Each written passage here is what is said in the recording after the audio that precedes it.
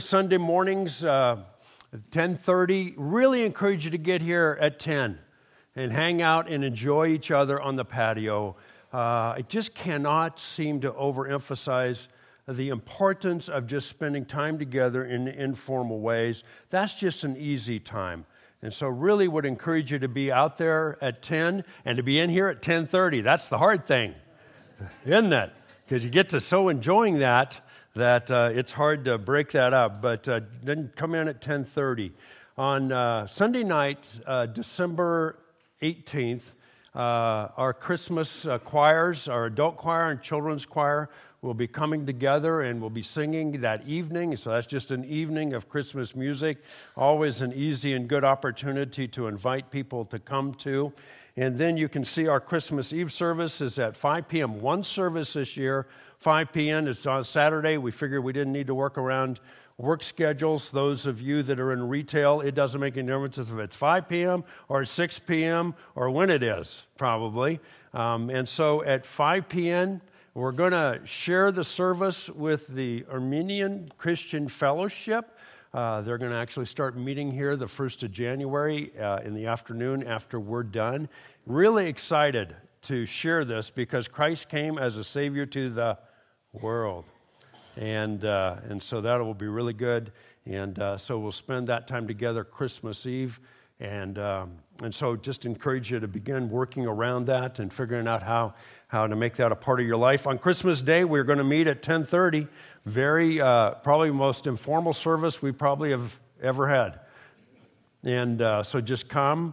We're going to just sing Christmas carols. We'll do some little devotional. Everybody whose birth, well, you can bring them in the womb too. Just bring them in. And all ages will be in here. No nursery, no children's, no nothing. Okay? And it's really going to be a special time. So I know it may be hard to get here, but if you get here, we're going to have a good time together. And then New Year's Day, we'll spend the time dedicating ourselves around the Lord's Supper to a new year that the Lord has given us, assuming He doesn't return between now and then. And we kick off that morning with a potluck breakfast at 9 a.m. So anyway, that's kind of what's coming up there. Well, our theme this Christmas is simple and significant. And the main point of this is many of us function on autopilot. Have you noticed that? And we don't want this Christmas just to be like every other Christmas. We believe that God has something significant for each and every one of us because none of us are just like Jesus yet.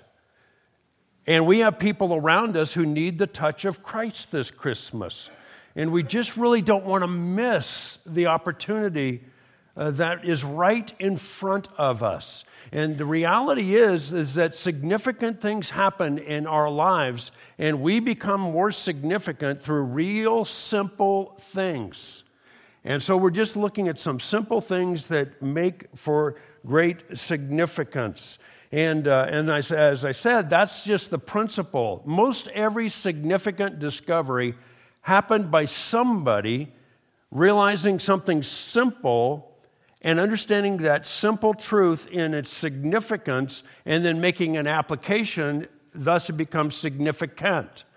And it's just the way it works. So, for example, the French chemist Louis Pasteur was beginning to experiment with bacteria in 1860s because people didn't know what caused diseases. And through his studies, he learned about microorganisms, and he realized that through the simple washing of the hands, you could kill a lot of bacteria. And all of a sudden, doctors quit going from working on cadavers to delivering babies, which created a horribly high infant mortality rate. And they began to wash their hands. What a change that brought. A simple thing that brings great significance. When you actually do it, it has a significant impact, right? And so we even know that today. How many of us heard from our mom? Wash your hands, right? Well, people didn't know that through many millenniums. So here's a picture of how this whole works. It's very complex. All of the stuff going on in our bodies is pretty complex, right? And yet, there's a simple truth of how washing the hands can kill most or a lot of bacteria. I don't even know it's most, but a lot of bacteria and prevent disease. That's significant. It brings great significance. It will have no effect in my life, though, unless I actually wash my hands, right? When I wash my hands, then what is significant, what has great significance becomes significant and prevents the spread of disease. Now, when we bring God and why we're on this planet into view, at about 30,000 feet, if we just view this world, we see this. We see that God says, I will be their God, and they will be my people. It's repeated several times throughout the Scriptures. That's just the high view of what this whole thing is about. And we see that in the Garden of Eden, when God began it all, that's exactly the way it worked. God was their God, and it was called paradise. And there was no dissonance in relationships between Adam and Eve and God, and between Adam and Eve with each other. There was nothing broken in their bodies. There was nothing in creation that was out of order whatsoever. That's the simple truth. And that's the way it worked. And boy, you talk about a life. Unfortunately, sin entered the world, and that made it very complex. In fact, two things make it complex at that point. God is an infinite being, and sin being insane. And I use that word insane, comes from some of the early church fathers who talk about the insanity of sin. Don't ever try to figure out sin. It is insane. It makes no sense whatsoever. And so you often wonder, why did they do that? Don't try to figure it out. It's insane. It's totally insane. But God being infinite and sin being insane makes this a very complex world, right? It makes each one of us very complicated, right? I mean, how do we even know our own hearts? I mean, we could go all over the place on this. Here's the beauty of what God does with that complex thing. He gives us His Word and He gives us His Spirit. He takes all of that complexity and He brings it down to us in very simple things. Those simple things are expressed through His Word, and He's given us the Spirit to help us to know the Word and to make the application to our own hearts and lives. So, for example, those simple things would be like the commandments, which Adam and Eve had in the garden. Eat of everything that you see to the fill. Just don't eat of the tree of the knowledge of good and evil, because if you eat of it, you will die. Pretty simple, right? Huge significance. And so it comes to us through commandments, it comes to us through promises, it comes to us in the Word through descriptions of things. It comes to us through examples. It comes to us in a multitude of ways. But the reality is God has given us this book. And as radio pastor J. Vernon McGee used to say, He puts the cookies on the bottom shelf so we can get it, because He wants us to live a significant life, and a significant life is defined by Him. Nobody has greater significance for us than God has for us. That's one of those simple truths of what's going on.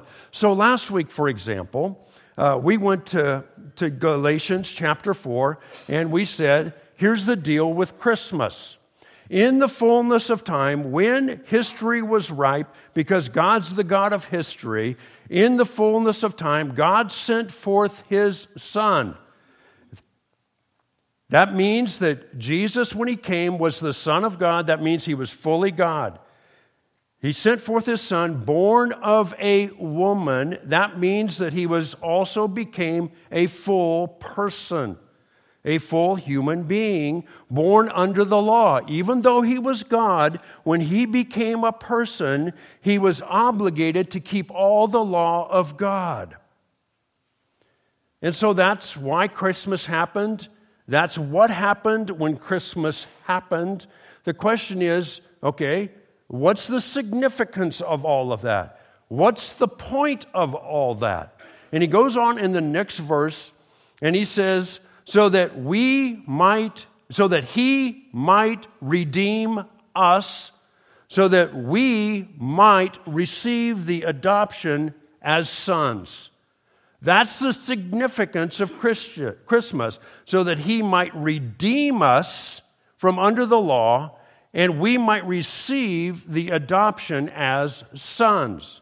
And you remember we talked about that whole thing, that he has to redeem us because we're under the law. The law points out our guilt because we're guilty. Satan has ownership over us, and therefore we're slaves of Satan, the elementary things of the world.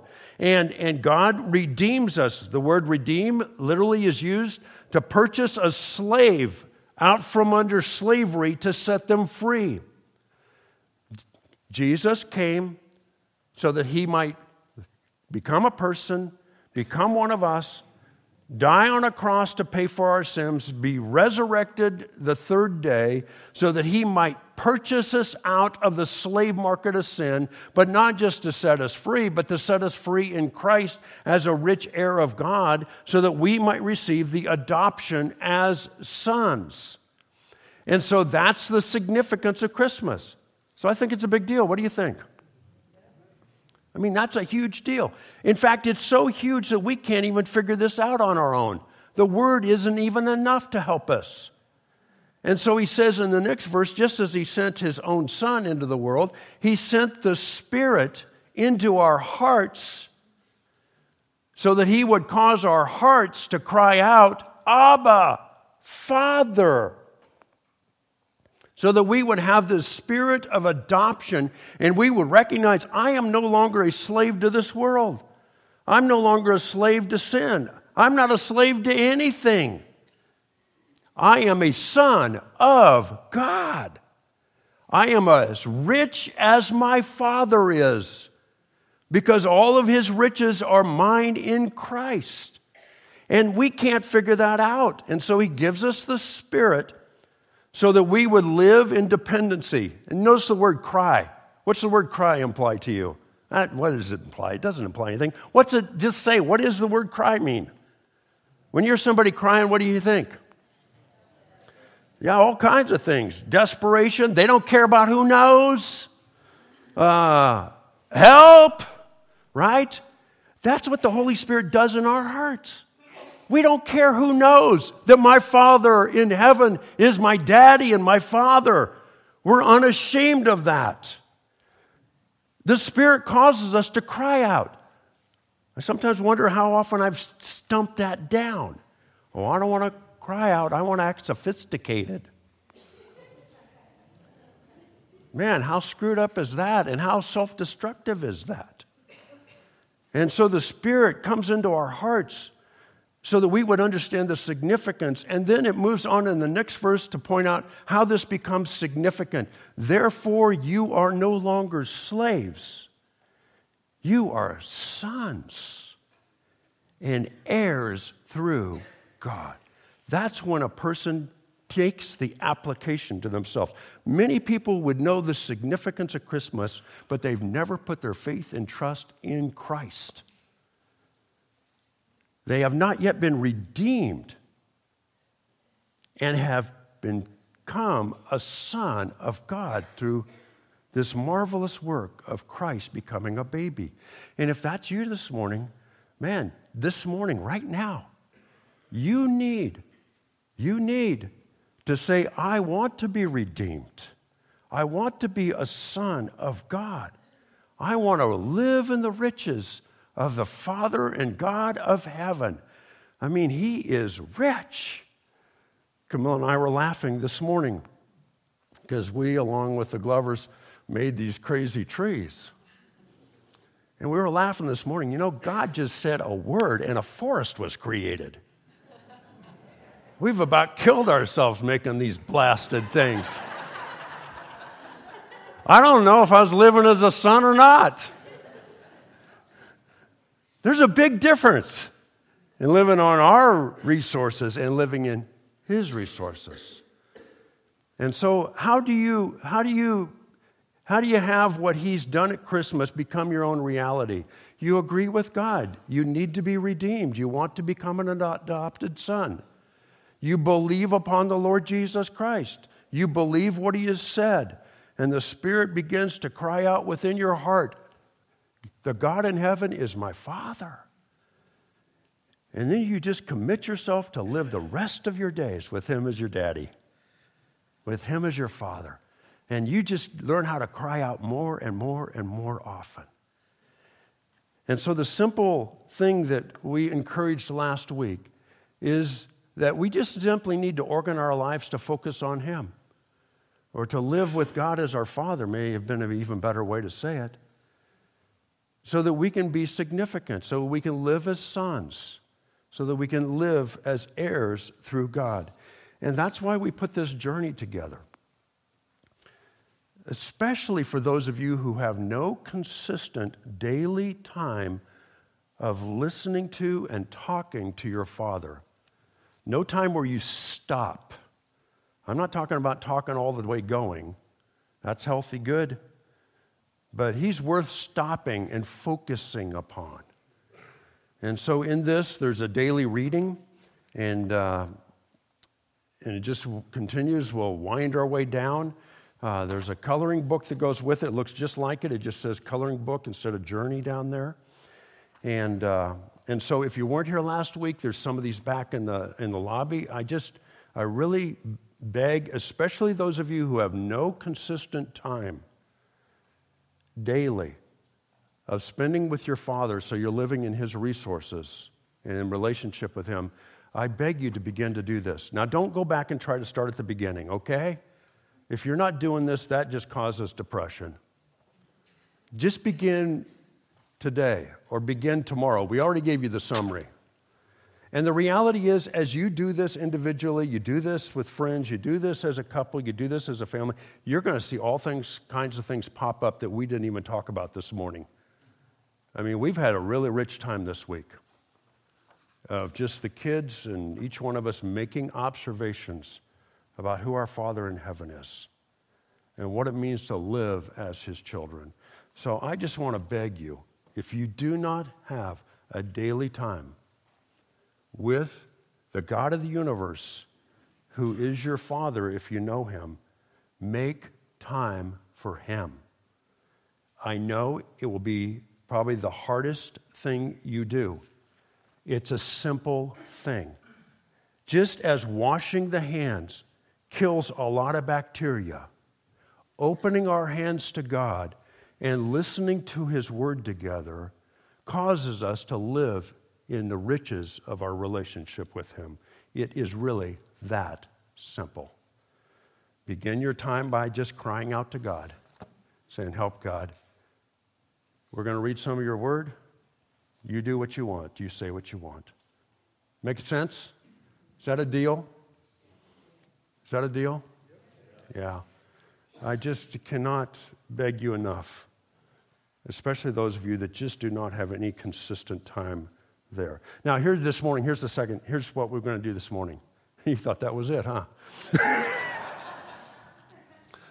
Okay, here's the simple truth we're looking at this morning. I mean, it comes right out of that passage as well. But we're going to look at two examples this morning that are part of the Christmas story. Here's the simple truth that we want to notice this morning and really force into our hearts. God gives gifts. He chooses who, he chooses what, and he chooses how. Okay? And here's the significance of that. I messed it up in your notes, so you can change that. The significance is he knows best how to bless. Do you believe that? God knows best how to bless. I mean, he put you together in your mother's womb. He has a plan. He really does have a plan for you to have a significant life, for me to have a significant life. And so, how does that become significant? As we humbly receive what God gives. That's how we experience the significant life for which God brought us into this world. Now, it doesn't mean that it will be the easiest life. Doesn't mean that it'll be pain-free. Doesn't mean that it will be angst-free. So don't hear that in any of what I'm saying. I'm talking about a significant life that makes a difference and makes the difference that God intends for our lives to make. And so we're going to look at two examples this morning out of the Christmas story of this truth. So turn over to Luke chapter 1. Luke chapter 1.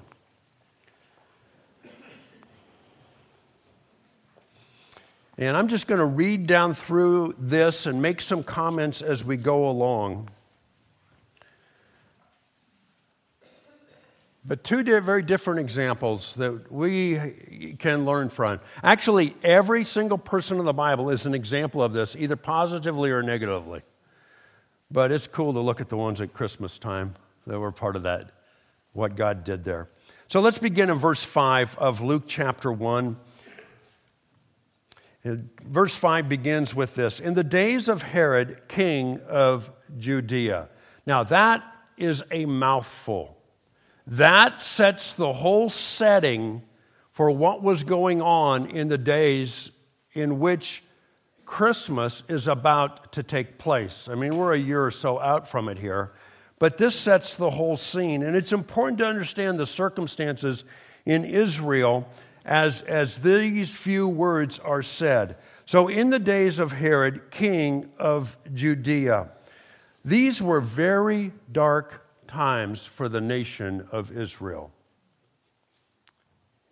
for several different reasons. Over 2,000 years before, we looked at Abraham and how God gave Abraham and Sarah the baby Isaac. Isaac and his wife had two sons. Who are they? Jacob and Esau. Jacob and Esau had a really difficult relationship, a fighting relationship oftentimes. Then they'd have times of reconciling. And all of their descendants down through history have had the same thing. This is kind of a concept that sometimes we do not get as Americans very well.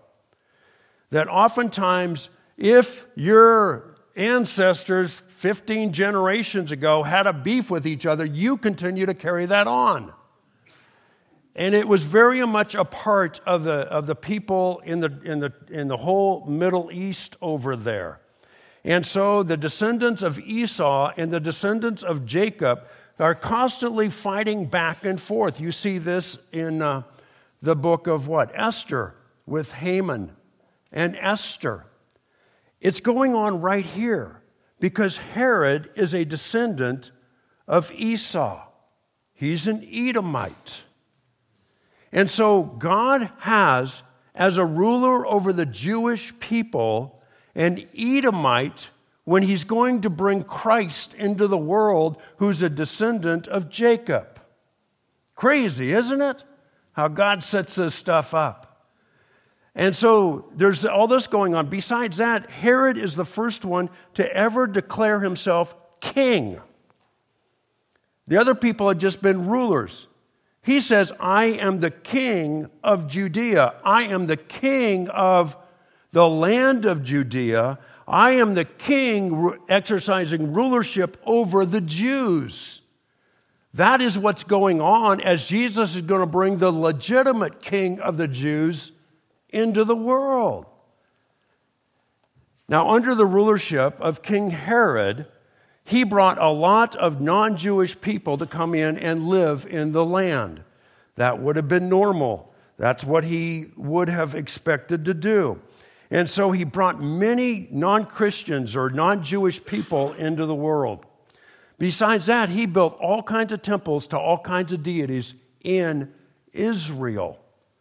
Now, he also did a major building project on the temple, the temple in Jerusalem.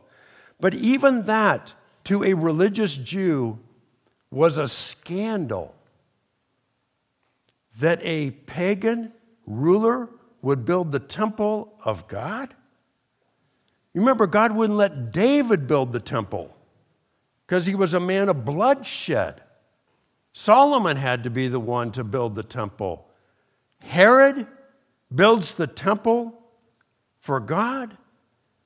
And so the exercise and ruling of evil people with great historical animosity over the Jews is rampant during these days. To add to all of that, God, through the years of Israel's history, had often spoken through prophets and had often given them inspired books, which we know as the Old Testament. For 400 years, they had had no fresh prophet with a word from heaven. It seemed like heaven was quiet. Seems like it was nothing happening up there towards them. And the last words that God had sent through the prophet Malachi were these: "Behold, I will send you Elijah the prophet before the great and awesome day of the Lord comes. And he will turn the hearts of fathers to their children and the hearts of children to their fathers, lest I come and strike the land with a decree of utter destruction." For 400 years, no fresh word. Now, they had the whole Old Testament, but they'd been used to prophet after prophet after prophet after prophet after prophet. And now heaven has become silent as well. It was in many ways the worst of times for the Jewish people. Yet God was going to make it the best of times.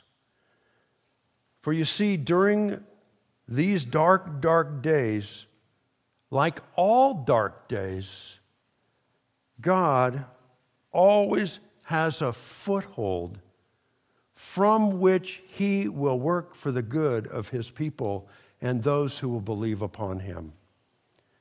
And that's what the verse goes on to describe, his foothold.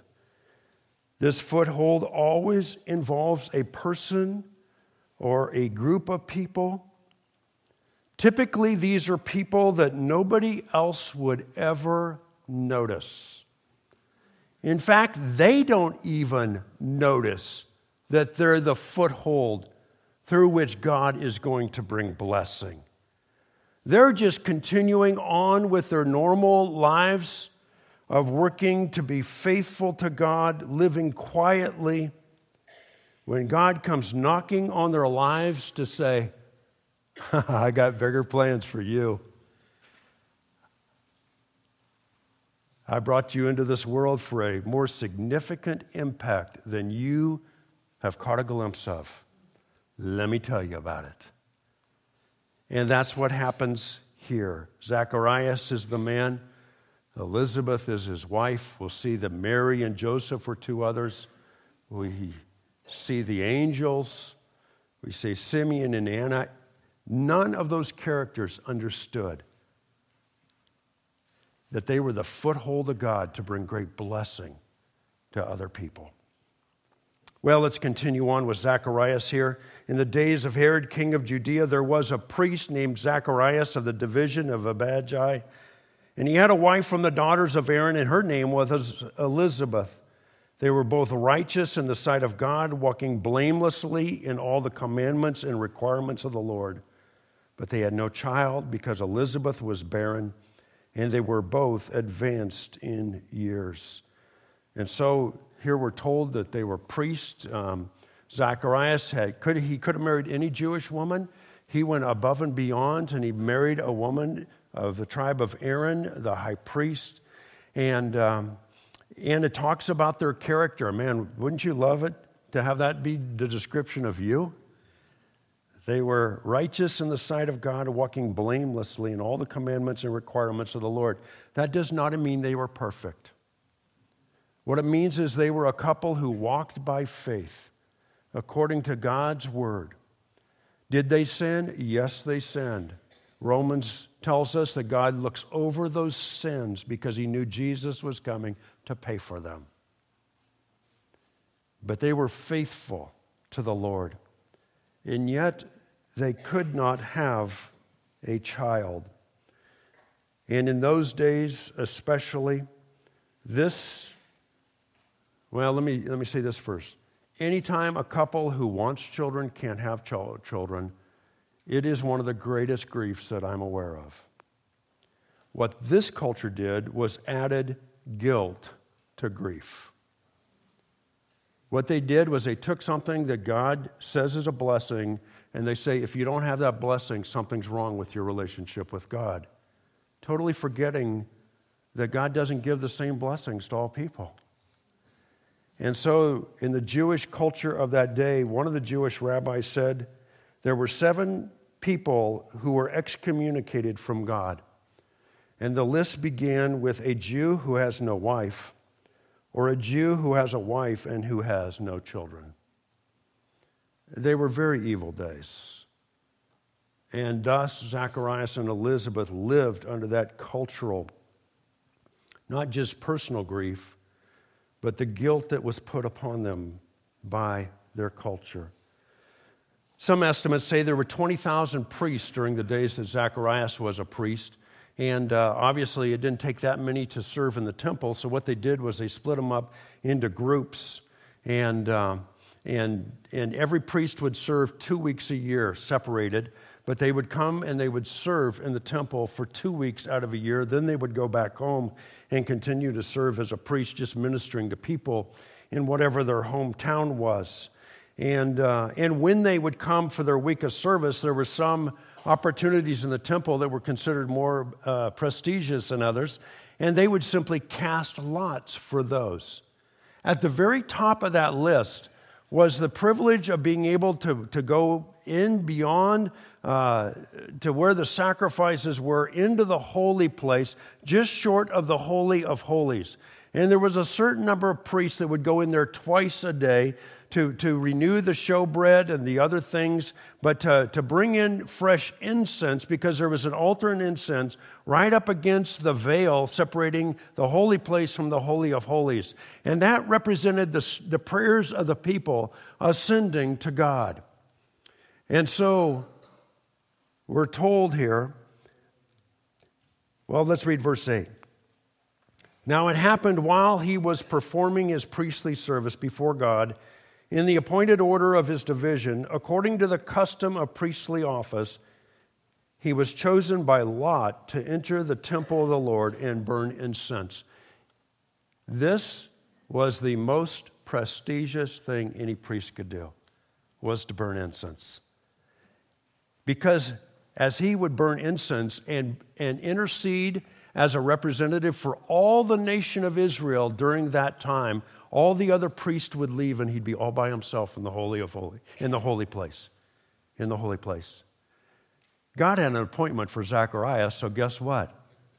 He got selected by the lot. The lot is in the lap of the Lord. He gets this.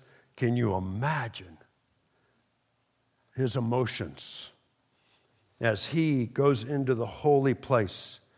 And everybody outside is busy praying as he goes in, representing them all. And we're told that as he's in there, as the other priest withdraw, as he's interceding on the behalf of the nation of Israel, God made sure that he ended up in that position because he had another appointment with him, because he had dispatched an angel from heaven, verse 11. And an angel of the Lord appeared to him standing to the right of the altar of incense. Zacharias was, this has got to be one of the great understatements, troubled when he saw the angel, and fear gripped him. But the angel said to him, "Do not be afraid, Zacharias, for your petition has been heard, and your wife Elizabeth will bear you a son, and you will give him the name John." Now let's just stop there for just a moment, because obviously the angel says that your petition has been answered. Now, there's a couple things going on here.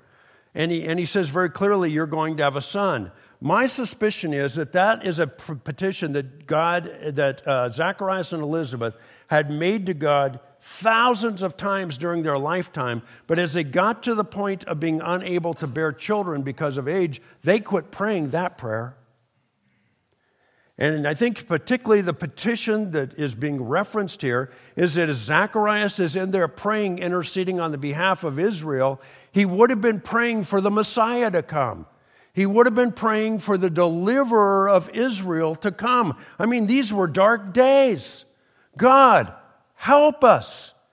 And what Zacharias didn't know is the answer to those two separate petitions was the same answer.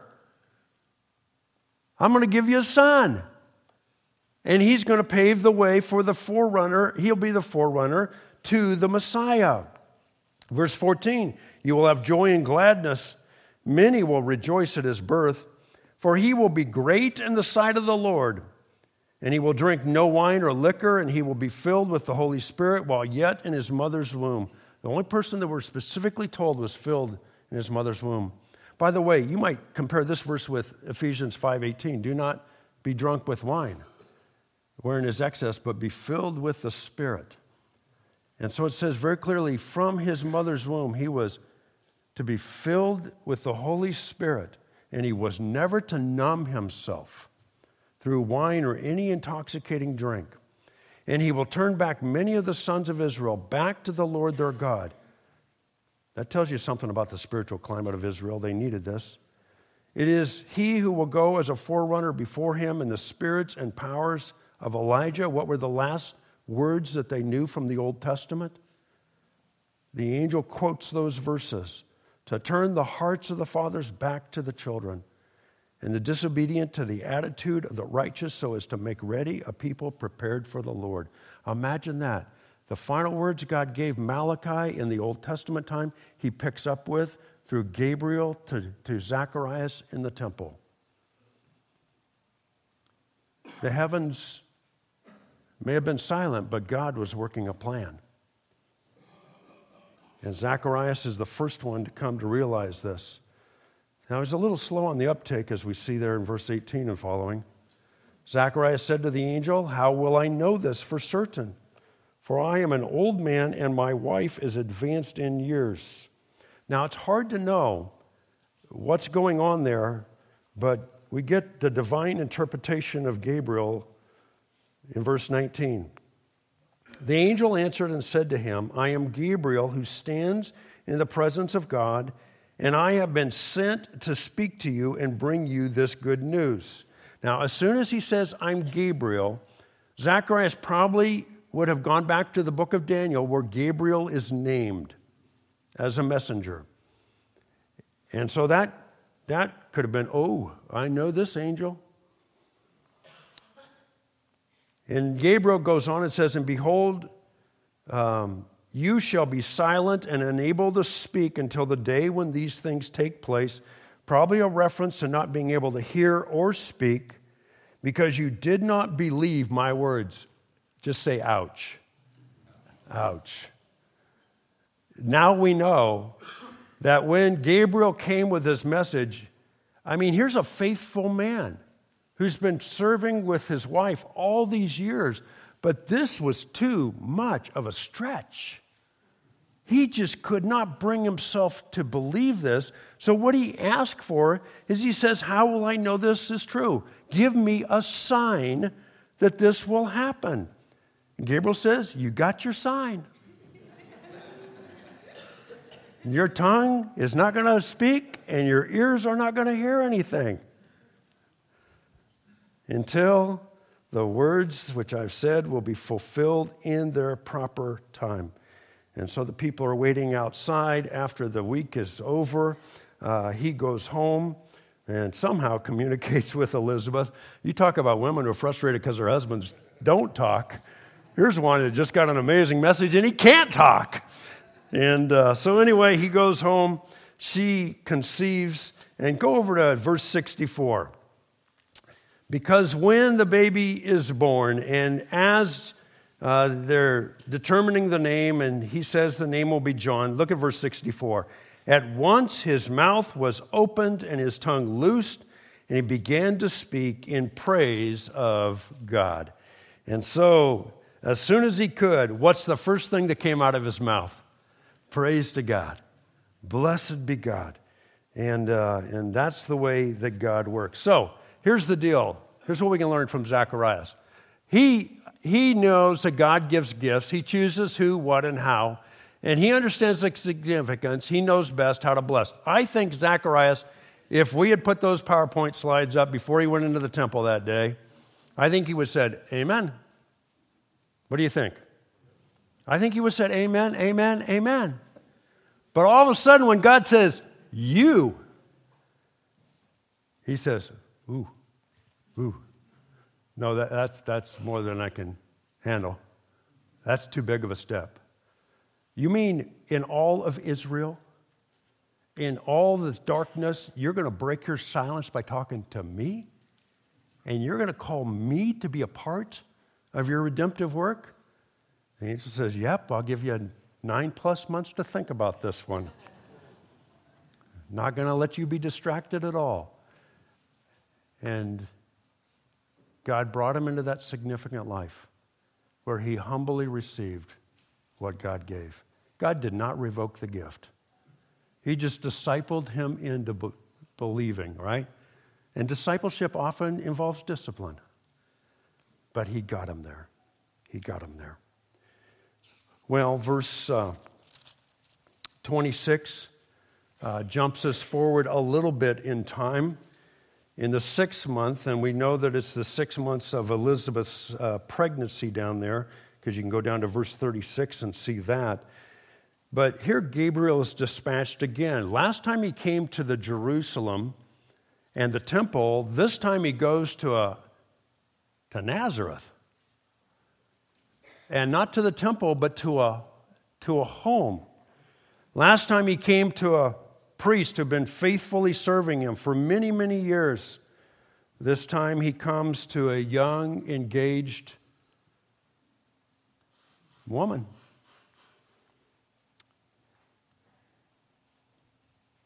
Who's very excited about getting married. And so it says, the angel Gabriel was sent from God to a city in Galilee called Nazareth. Let's just stop there for a moment because that says a lot too.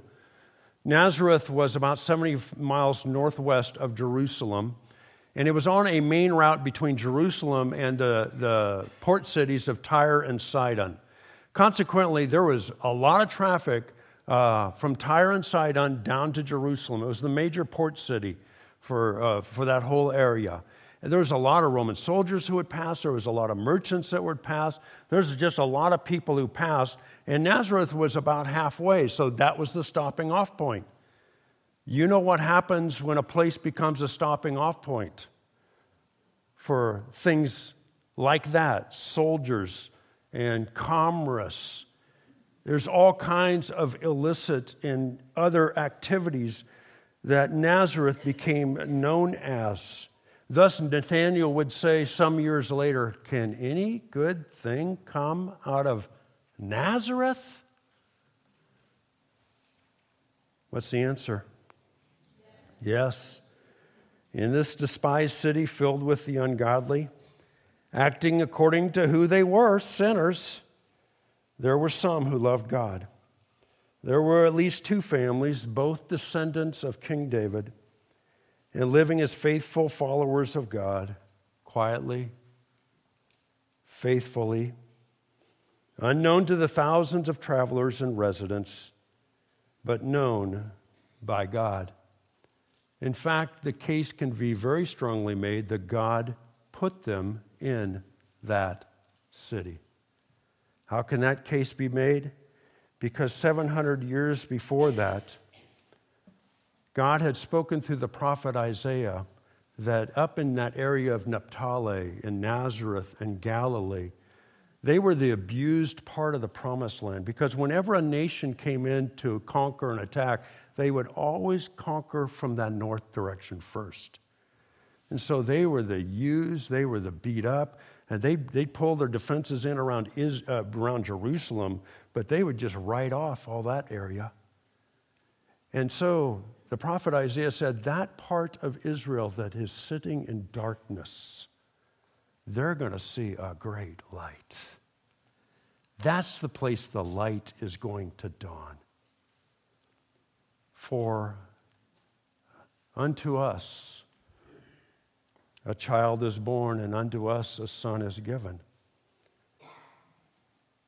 And the government will rest upon his shoulders, and his name shall be called Wonderful Counselor, Mighty God, Everlasting Father, Prince of Peace. Of the increase of his government and of peace there will be no end on the throne of David and over his kingdom, to establish it and to uphold it with justice and with righteousness from this time forth and forevermore.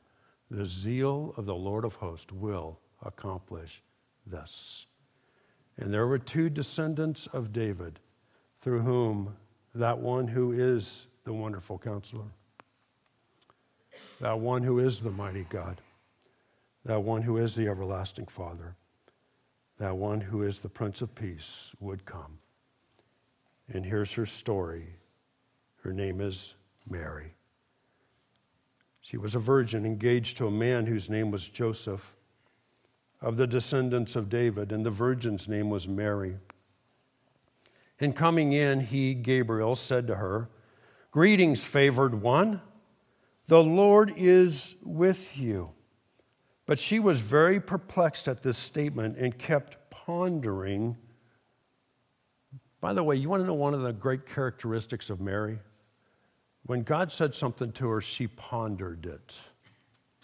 You don't read that about Zacharias.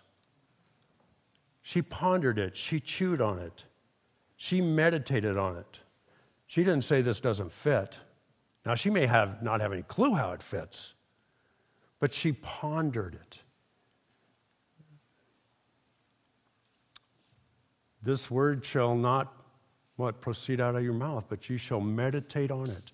You shall ponder it day and night. And man, God will make you like the tree that's planted by rivers of water that brings forth its fruit in its season. That was Mary. That was Mary. She kept pondering what kind of salutation this was. This didn't fit in any of her boxes. All her religious training. The angel said to her, "Do not be afraid, Mary. You have found favor with God." And here's the particular favor that you found with God, Mary. "And behold, you will conceive in your womb and bear a son, and you shall name him Jesus. He will be great and will be called the Son of the Most High. And the Lord God will give him the throne of his father David. And he will reign over the house of Jacob." Who will reign over the house of Jacob? He will. Who's reigning right now over the house of Jacob? As this is said, Herod is. He will reign over the house of Jacob for how long? Forever. We sang that a few times this morning, didn't we? That's important to drill that one home. His kingdom will have no end. Mary said to the angel, "How can this be since I am a virgin?" And as we go on and read, this is a very different response than Zacharias's. This isn't one of disbelief. This is one of wondering about the methodology of how this is going to work. She did a lot better than Abraham and Sarah did a couple thousand years beforehand. She just asked, and the angel said, "The Holy Spirit will come upon you, and the power of the Most High will overshadow you. And for that reason, the Holy Child shall be called the Son of God. He shall be divine." Now, you think Mary understood all that? I don't understand all that. All she knew was God's in charge. There's just a lot of God doing stuff in there. God's in charge. He's favoring. He's giving a gift. "And behold, even your relative Elizabeth has also conceived a son in her old age, and she who is called barren is now in her 6th month, for nothing will be impossible for God." And Mary said, "Behold, the bondslave of the Lord, may it be done to me according to your word." And the angel departed from her. Let's in fact read verse 38, whatever translation you got.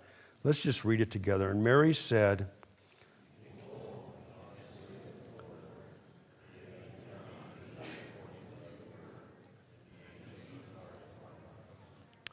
that's a response that really lives this out, isn't it?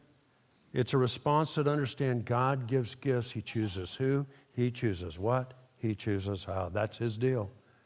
And there's great significance because nobody knows how to bless a life more than God knows how to bless my life. And her response was just humbly receiving what God gives. Did she understand it all? No. But she said, "Just count me in as your bondslave. I choose to receive what you're giving. You will be God, and I will be your slave. I'll be your bondservant. That's a response that causes a person to move and to live the significant life like no other. Zacharias got there. Mary landed there even quicker than he did. So what does that have to do with us today? Well, nothing has changed. Here's the simple truth. God gives gifts. He chooses who. He chooses what. He chooses how. And here's the significance. Nobody knows how to bless your life more than God does. You agree with all that? It is more true, I'm convinced, than we could even comprehend. The greatest, well, let me put it this way. The first eternal gift that God gives to a person is to believe in his Son, Jesus, as their Lord and Savior. That's the first eternal gift that he gives. That's the beginning of all the other blessings that last for eternity. And so I just say again to you this morning, if you have never received the gift of forgiveness, of being redeemed, and becoming a child and even a son of God, I beg you this morning to agree with God that you're a sinner and that he's a good God and Jesus is the Savior. And I beg you to say, I receive your gift of forgiveness. I receive the gift of the person of the Lord Jesus Christ. And then commit yourself to living with open hands and open hearts all the rest of the days of your life with God as your Father. That's the beginning point. Zacharias and Elizabeth had already done that. I mean, their object wasn't Jesus, but it was God. Mary had already done that. But God wasn't done with them. And he's not done with you and me. You see, the place that you're working, the place you're going to school, the neighborhood you're living in, this city or the cities we're living in, they're in pretty bad shape, right? God has a foothold. God has his Zachariases and his Elizabeth and his Marys. And he is saying, I want to give you a gift. I want to give you a calling. I want to have you have a significance in other people's lives that you don't think you can have. Will you just humbly open your hands and say, I will receive what you have for me. I will become a blessing. I will get the gospel to those people. I will be Christ to them as you call me to be. That's the way God works. In your devotional this week, one of the ways that we want to just try to live this out is that we want to ask every single one of us to begin praying and pray this week, who that you would never think about giving a gift to, does he want you to give a gift to this Christmas season? Who? Who does God want you to give a gift to? They're not expecting it. Zacharias and Elizabeth were not expecting it. Mary was not expecting it. Who? Who would God want you to give a gift to? Now, don't worry about the gift. I mean, don't figure all that out. Just say, God, I believe you want me to have an impact upon somebody else, and it will begin with a gift. I don't know what the gift is. You'll tell me that when we get there. I just want to know who. Just begin to make a list. You can have some fun with this as a family. Just make a list of some possible people and just begin praying for those people. I just have a sneaking suspicion that God knows who. What do you think? I think he knows who. And so just continue to pray and just cross people off the list. You're not doing anything unspiritual. You're just being discerning, okay? You're not saying, I hate your guts. You're just trying to figure out who. Who. And then the following week, we'll look at the simple application of what we're going to look at next week. But that's a simple application of being like God to the people around us, of believing he wants us to have an impact upon somebody through the giving of a gift this Christmas. Make sense? All right. Father, thank you for these examples. Thank you that you continue to work the same way today in each of our hearts and lives. Lord, we're a people who so easily settle in to a faithfulness to you and a quietness, missing the significance that you have for us in the lives of other people. So, Spirit of the living God, I pray that you would give discernment to each and every one of us this week as we cry out to you, and bring to mind a particular person, maybe a couple, maybe a family, but a particular person that you would want us to give a gift to this Christmas. We're not going to worry about what it is. We're not going to worry about any of that. We just want to know who this week. And so give discernment, Lord, as we even step up and just say, behold, may it be done to me according to your word. And it's in the name of Christ we pray. Amen.